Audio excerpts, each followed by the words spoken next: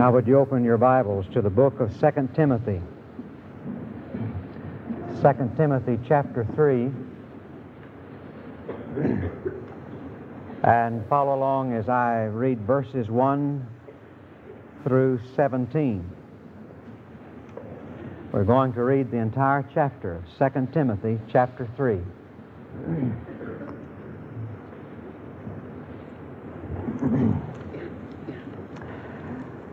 And I praise the Lord this morning for the truth that the King is coming. And He is coming soon. But there are some things that we need to know about the days preceding His coming. And we are living in the last days. And you'll find this phrase, the last days, latter times, referred to in many portions of the Scripture.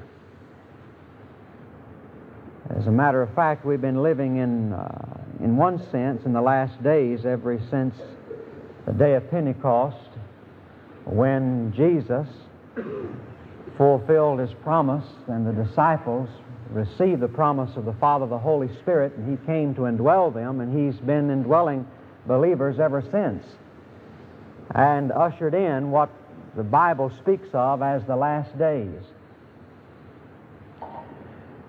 But in the epistles of Paul, as he refers to the last days, he is referring not simply to that age from the time of Pentecost when the Spirit of God descended up until the time Jesus comes, but rather he is referring now to those days immediately preceding the coming of the Lord.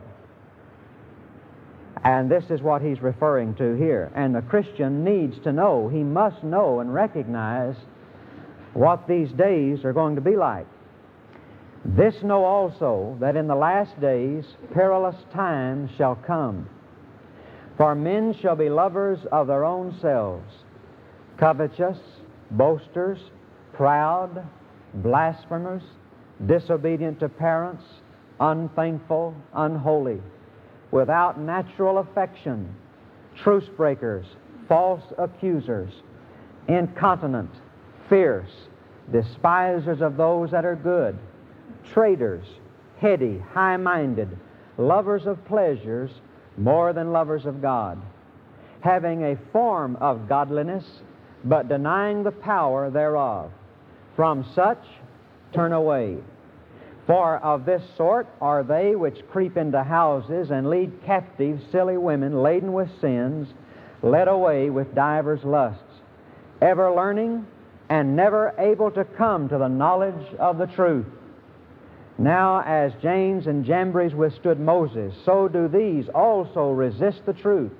Men of corrupt minds reprobate concerning the faith. But they shall proceed no further, for their folly shall be manifest unto all men, as theirs also was. But thou hast fully known my doctrine, manner of life, purpose, faith, long-suffering, charity, patience, persecutions, afflictions, which came unto me at Antioch and Iconium and Lystra, what persecutions I endured. But out of them all the Lord delivered me. Yea, and all that will live godly in Christ Jesus shall suffer persecution. But evil men and seducers shall wax worse and worse, deceiving and being deceived.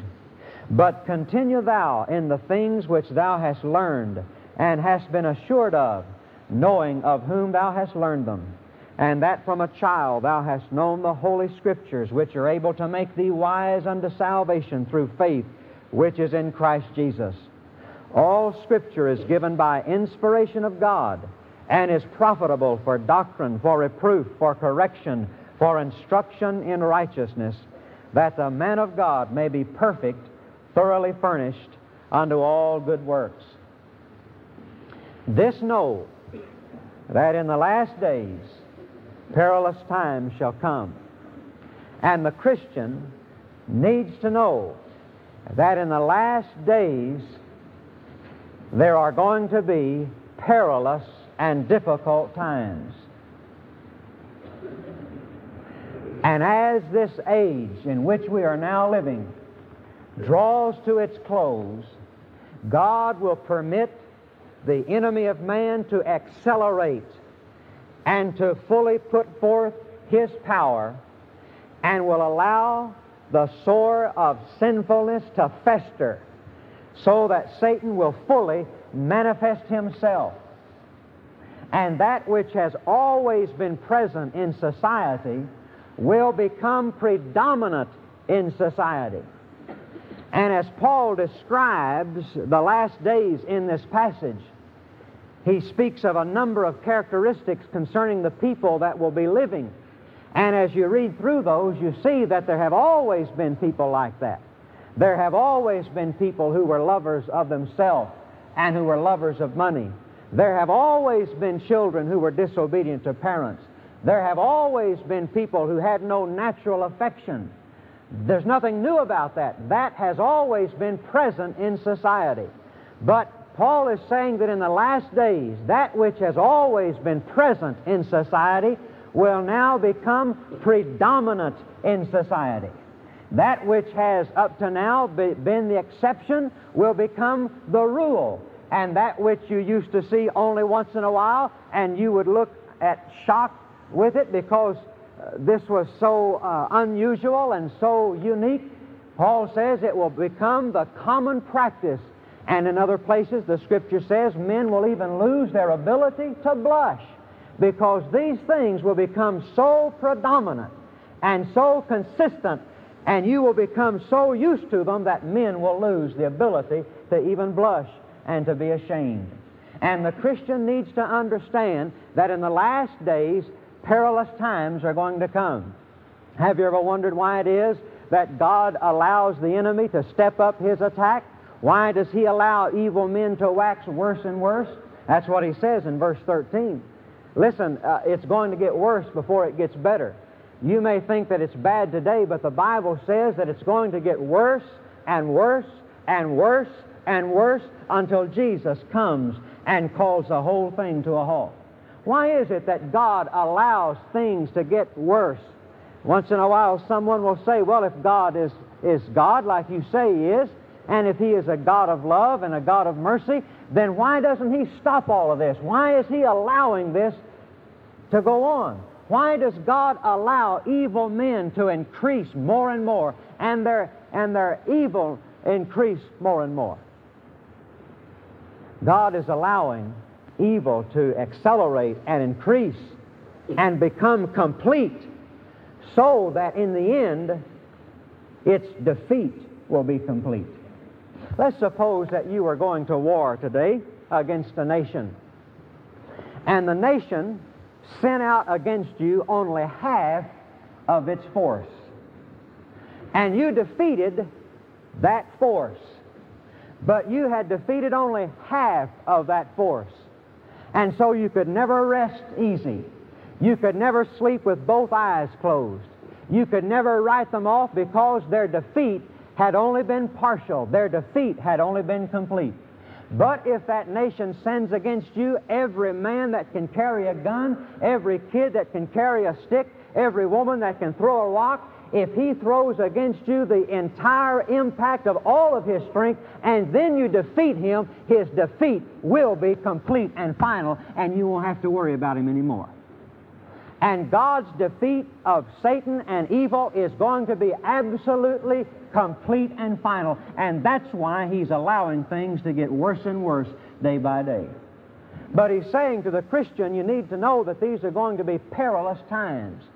They're going to be difficult times. The word difficult or perilous means hard to live by and difficult to deal with.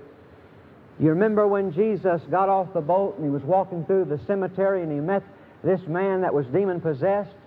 And the Bible says that this demon-possessed man, filled with the fury of Satan, blocked his way so that the people could not get by.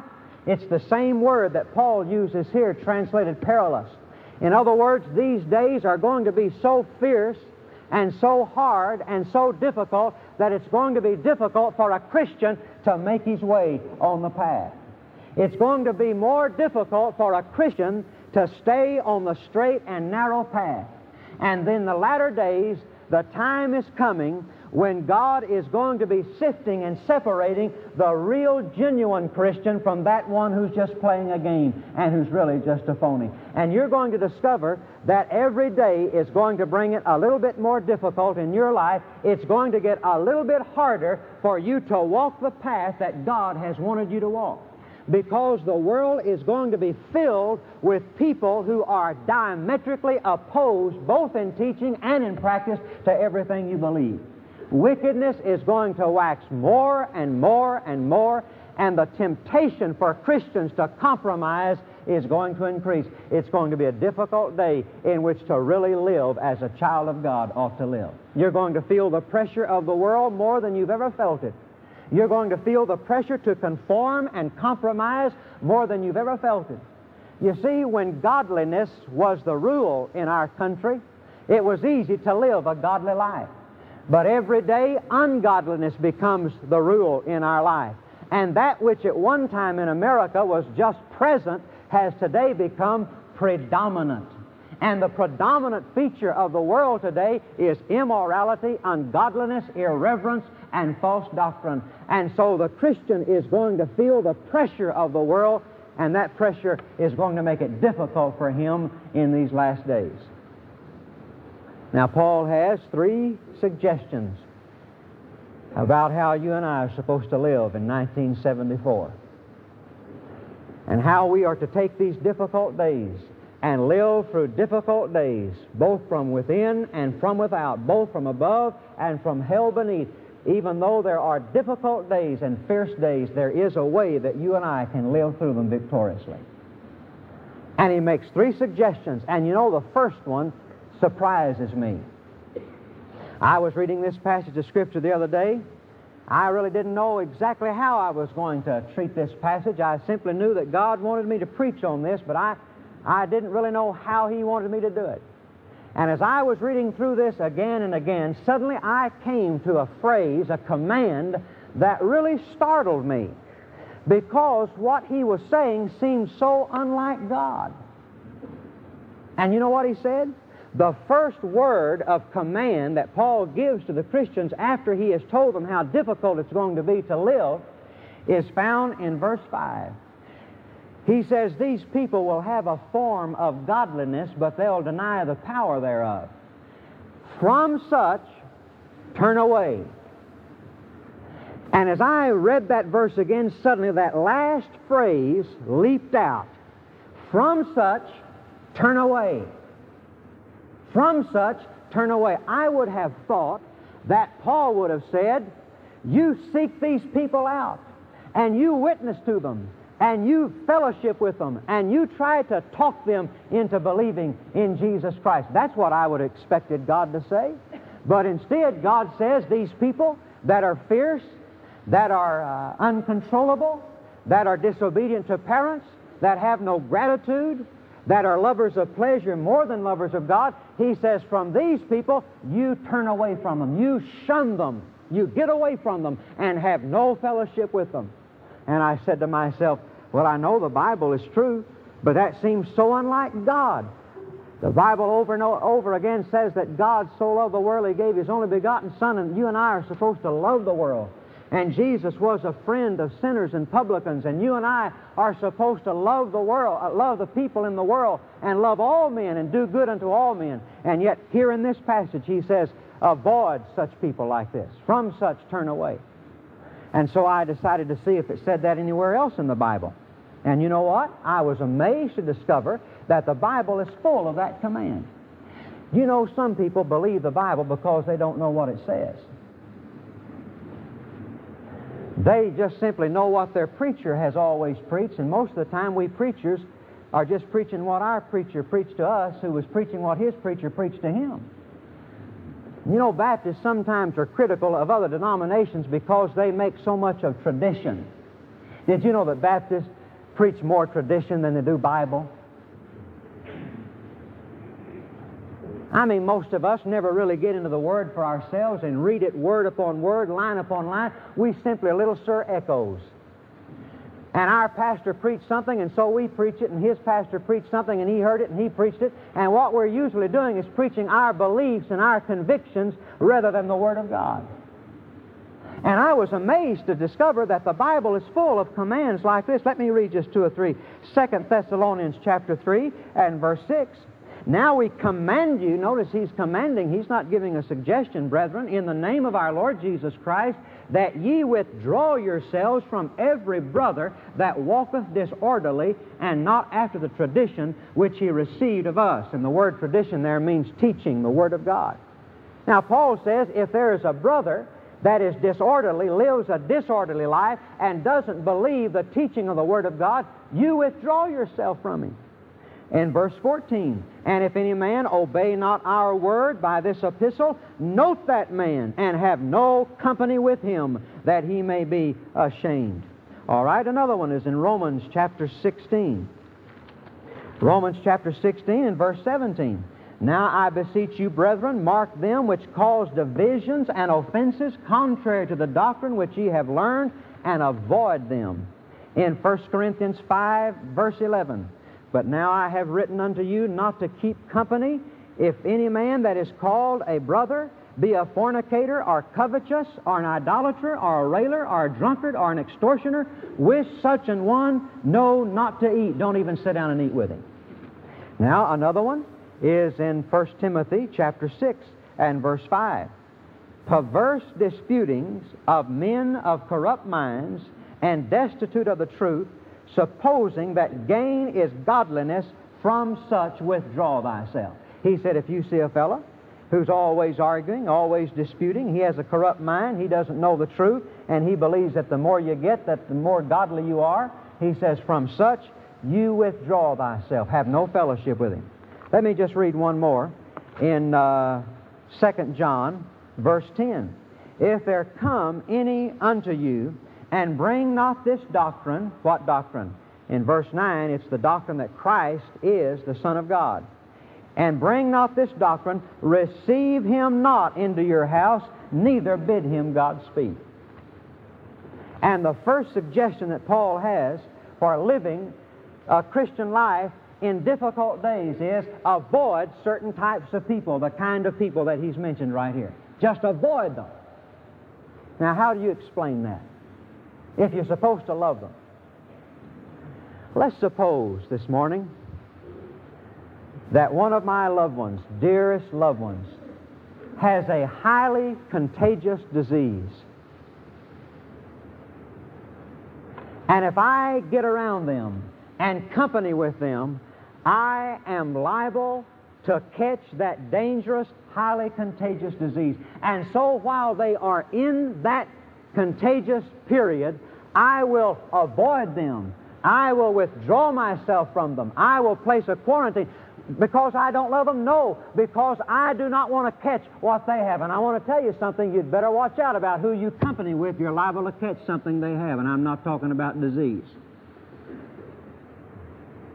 And the very reason some people in the church can never get over the hurdle of living victoriously for Jesus Christ is they've never broken away from the old crowd. And they still find their circle of closest friends and companions within those who deny the Lord Jesus Christ and who live the kind of life that Paul is describing right there. God says, avoid such. Avoid such. And let me just say a word to the young people, the teenagers and the younger ones. Timothy was a young man, and Paul is speaking primarily to Timothy as a young man. You know, most young people that I know, I was this way myself, was very careless about the friends that I made. The basis of friendship was usually if they did something I liked, or did me a favor, or they liked me and we were drawn together by a mutual admiration society. But I think that most young people are very careless about the friends they make in, first of all, discerning their spiritual character. And it is of utmost importance that a young person be very careful about who he makes his closest friends. And he must avoid some people. Why? Because a young person has not yet formulated his lifestyle. His philosophy of life, his way of living, is not yet set in the concrete of his conviction. He is still forming. He is still asking questions. He is still taking in information. He is still searching and trying to find out what life is all about. And if he encircles himself with the wrong kind of people, he will end up with the wrong kind of lifestyle.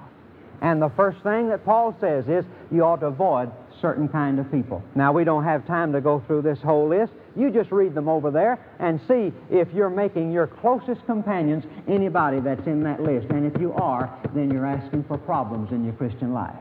And it is a command of God that you avoid them, not to refuse to love them and to help them, but to avoid them and do not find them as your closest companions and friends.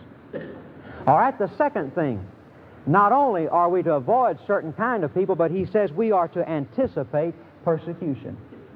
We are to expect persecution. Look at what Paul says in verse 10. He says to Timothy, Timothy, you know my life that I've lived. In verse 11 he says, you know that I've suffered persecutions and afflictions which came unto me at Antioch, at Iconium and Lystra, and these persecutions I endured, but out of them all the Lord delivered me. And Paul is saying, Timothy, Christians, I stood for Jesus and I lived in a difficult time and I suffered persecution. And lest you think that I'm an exception, lest you think that I'm a unique case, he adds verse 12 and he says, yea, and all that will live godly in Christ Jesus shall suffer persecution. Now I want to ask you this morning, how many of you believe that verse? Everyone, all that live godly in Christ Jesus shall suffer persecution. You believe that verse? All right, how many of you are suffering persecution? Some of us are. Well, if all of us aren't, what does that mean? Now that verse is either right or wrong. Now persecution doesn't necessarily mean that they take you and tie you to a stake and set you on fire. There'd be no doubt about that. The word persecute means to pursue, to follow after, to keep your eye on. Persecution involves, as well as physical punishment, pain, it also involves the world trying to trick you up and trying to catch you off guard and always watching you, always spying on you. Man, you'd think he was the President of the United States. They're always bugging your life and spying on you and trying to find out something to hold against you, and they rail against you and will lie about you and will do everything in their power to discourage you. One day Jesus was walking through a cornfield on the Sabbath. And you know there's a lot of humor in the Bible, we just can't see it. And Jesus was walking through this cornfield on the Sabbath, and his disciples were hungry, and so they began to eat the corn. And all of a sudden these Pharisees said, Master, your disciples are eating corn with unwashed hands. Now, you know, I read that one day and I thought to myself, what in the world were a bunch of Pharisees doing in the cornfield on the Lord's Day?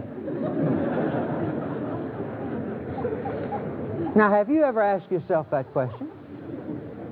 They're supposed to be in the synagogue. Now, what in the world would a bunch of Pharisees be doing in a cornfield on the Sabbath? I'll tell you what they were doing. They were following Jesus. They were watching him. They were spying on him so they could find something to hold against him. And all they that live godly in Christ Jesus shall suffer persecution. Now we need to see a couple of words. The word they that will live, the word will does not mean a mild desire to live for God, but it means a resolute determination. And I'll tell you, the only people this morning that are suffering persecution are not those who have a mild desire to go to heaven when they die. It is those who have a resolute determination. They have determined that whatever the cost, they are going to live godly in Christ Jesus. And the word godly literally means a Godward attitude. They have a Godward attitude about life. They live with a God reference. They live with a God reference. What does it mean to live with a God reference? Let me explain it like this. We all live with certain kinds of references. For instance, we live with a money reference. If I were to come to you today and I say, hey, Why don't you just grab a plane with me tomorrow and let's go around the world? Now, you'd have to take certain things into account, and one of the first things you'd have to take into account is your money. And that's probably the first thing you'd say, man, I can't afford that. You live with a money reference to life, and much of what you do is determined by how much money you have. Then you have another reference. You have a job reference. And you evaluate what you can do in the light of your job. And you say, man, I couldn't take off that long. I'd come back and I'd be fired. I have a job. I've got to go to work tomorrow. And so we live with a job reference. Say another reference some of us have. We also have a wife reference. And probably right after money, this one would come up. You'd say, man, if I were to get on that plane with you tomorrow and go, I'd have to keep going. You just don't have any idea what my wife would say and do to me when I got back. Now, you have a family reference. We have a health reference. There are certain things we cannot do because our health prohibits us from doing that. You see, we take into account with every decision, every act, automatically, unconsciously. You don't think about it. It's just natural as breathing. But you have certain references that determine what you not can do. Now, to live godly is to live with a Godward reference. And when somebody says, let's hop a plane and go around the world, the first thing you say is not do I have enough money, not can I get off, not will my family be okay, but the first thing you say, will this please God? Will this please God? Will this be acceptable to God? And the Christian living godly in this present world, who is one who determines, he has a resolute will, he has determined that no matter what happens or what the cost, in all things he is going to do that which pleases God. And I want to tell you something, if you'll live that way, brother, you're going to be persecuted. And if you will just start today saying, I am going to stop doing what pleases man, and I'm going to stop doing things just because I think it's the easiest way to get by, or it's the way that'll make everybody happy, and I can conform to the world, but I'm going to do whatever it is that pleases God, and no matter how much against the grain of the world this is, and no matter what it costs, I am determined in everything to check it out with God first and only act in such a way as is pleasing to Him. And the Bible says, they that live that kind of life in this present world will suffer persecution. And it's going to be that way more and more and more. But Paul says, the Lord delivered me out of all my persecutions. Second thing, you anticipate persecution. Number 3, Paul's last word to how to live in difficult days. Abide in the Word. Abide in the Word of God. In verse 13 he says, but evil men and seducers shall wax worse and worse, deceiving and being deceived, but continue thou in the things which thou hast learned and hast been assured of, knowing of whom thou hast learned them. Paul says, Timothy, you're going to be living in a day when people are going to be jettisoning their faith. They're going to be wanting to hear new things and new doctrines and moving on to new truth. But he says, Timothy, you stick with what you've learned. You continue, you abide in the Word of God, because that's the only thing that will give you stability in this world. And there are so many Christians today who are unstable and are inconsistent, and every wind of doctrine that blows, they yield to it and they blow with it. And you get in one kind of crowd and you'll go with that crowd. You're a chameleon Christian. You just change colors to match your environment. And one of the greatest curses on Christendom today is the instability of most believers. And the Bible says the only way you can be stable in a world like this is if you stick with the Word of God.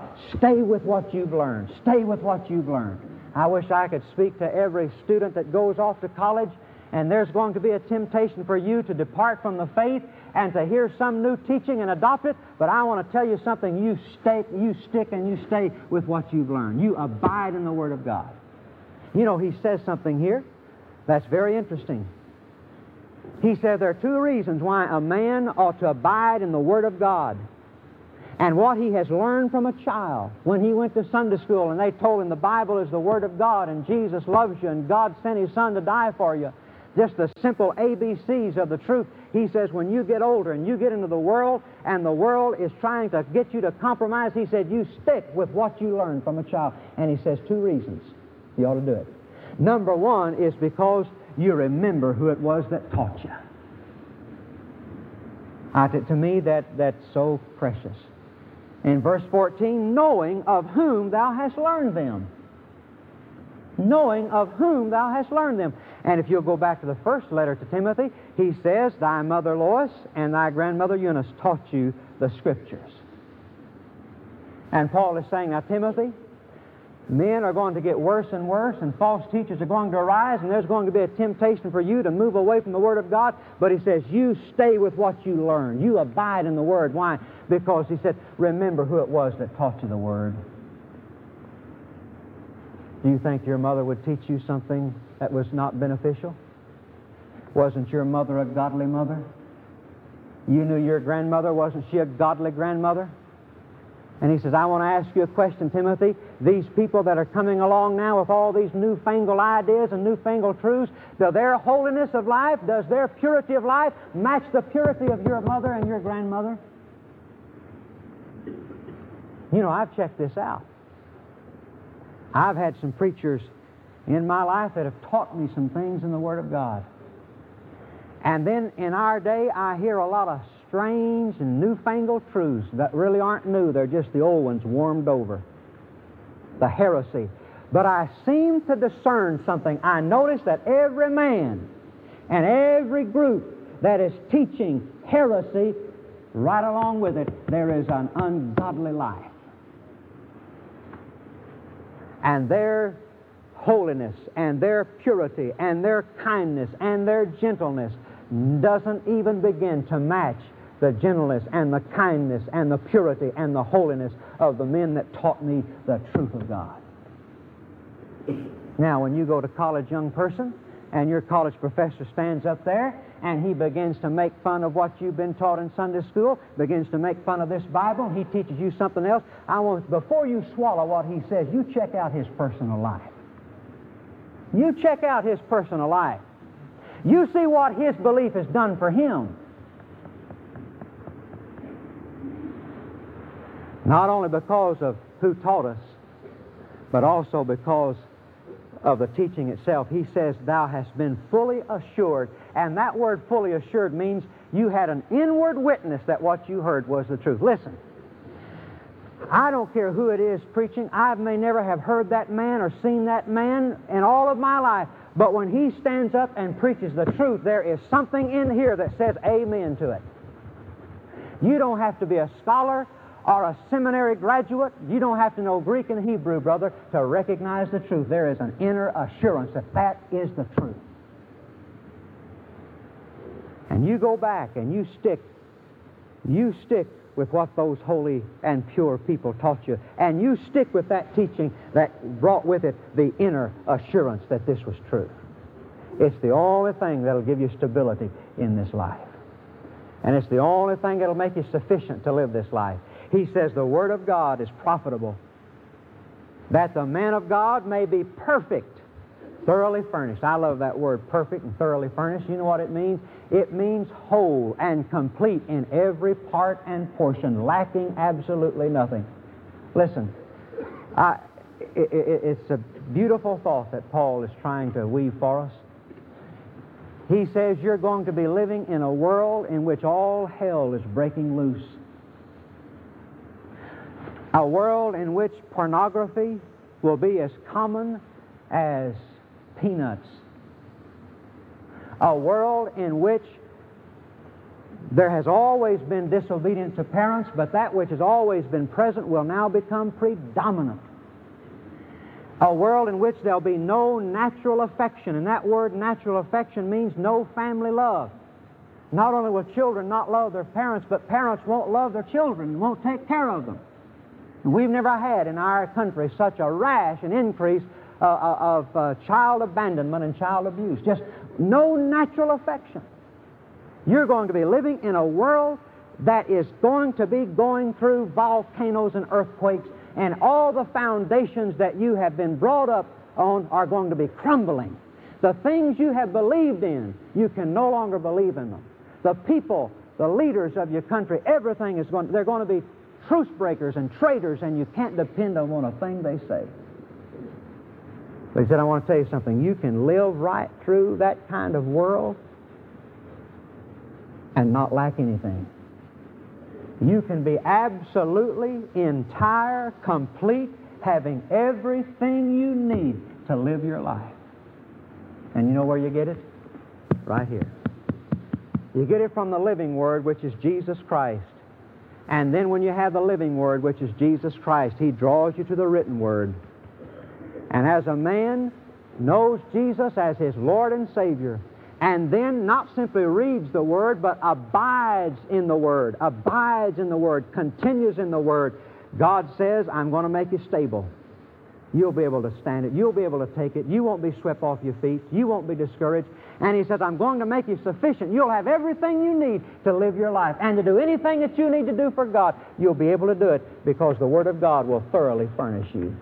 And I'll tell you the person who's going to sail through this storm and come out on the other side. I'll tell you the person who can walk through the fires of hell and end up in the arms of Jesus in glory. It's that person who knows the living Word, Jesus Christ, as his Lord and Savior, and that person who is fastened to the written Word, the Word of God, and he abides in it, and that Word abides in him, and he can walk through hell and come out without even the smell of smoke on him. And that's the only thing. It's not experience that makes you stable, and it's not blessings that makes you stable. It's not going to church that makes you stable. A lot of these folks have a form of godliness, but there's no power. It doesn't do anything for them. Hey, do you know anybody like that? I know so many people that are religious, but it doesn't do a thing for them. And that's what the world's going to be filled with, more and more. More people going to church than ever before, but doing less than ever before for them.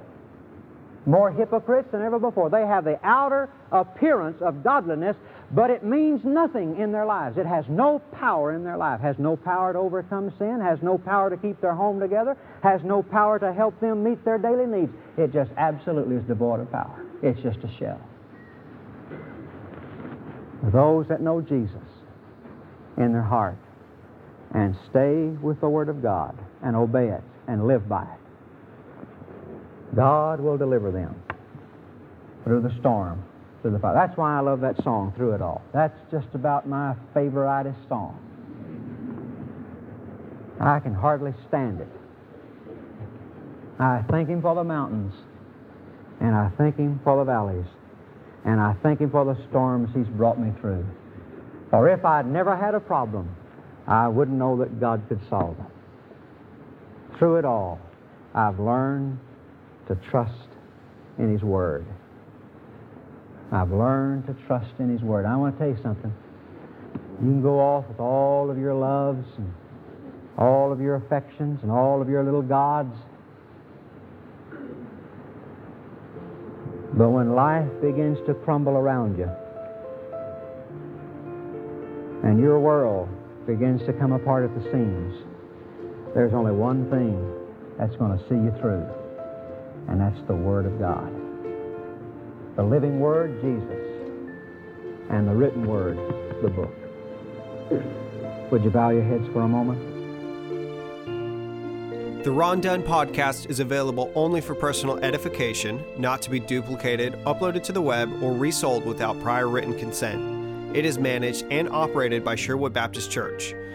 If you would like to listen to additional Ron Dunn messages, visit sherwoodbaptist.net/bookstore and search Ron Dunn. For more Ron Dunn materials, including sermon outlines, devotions, and scanned pages from his study Bible, please visit rondunn.com.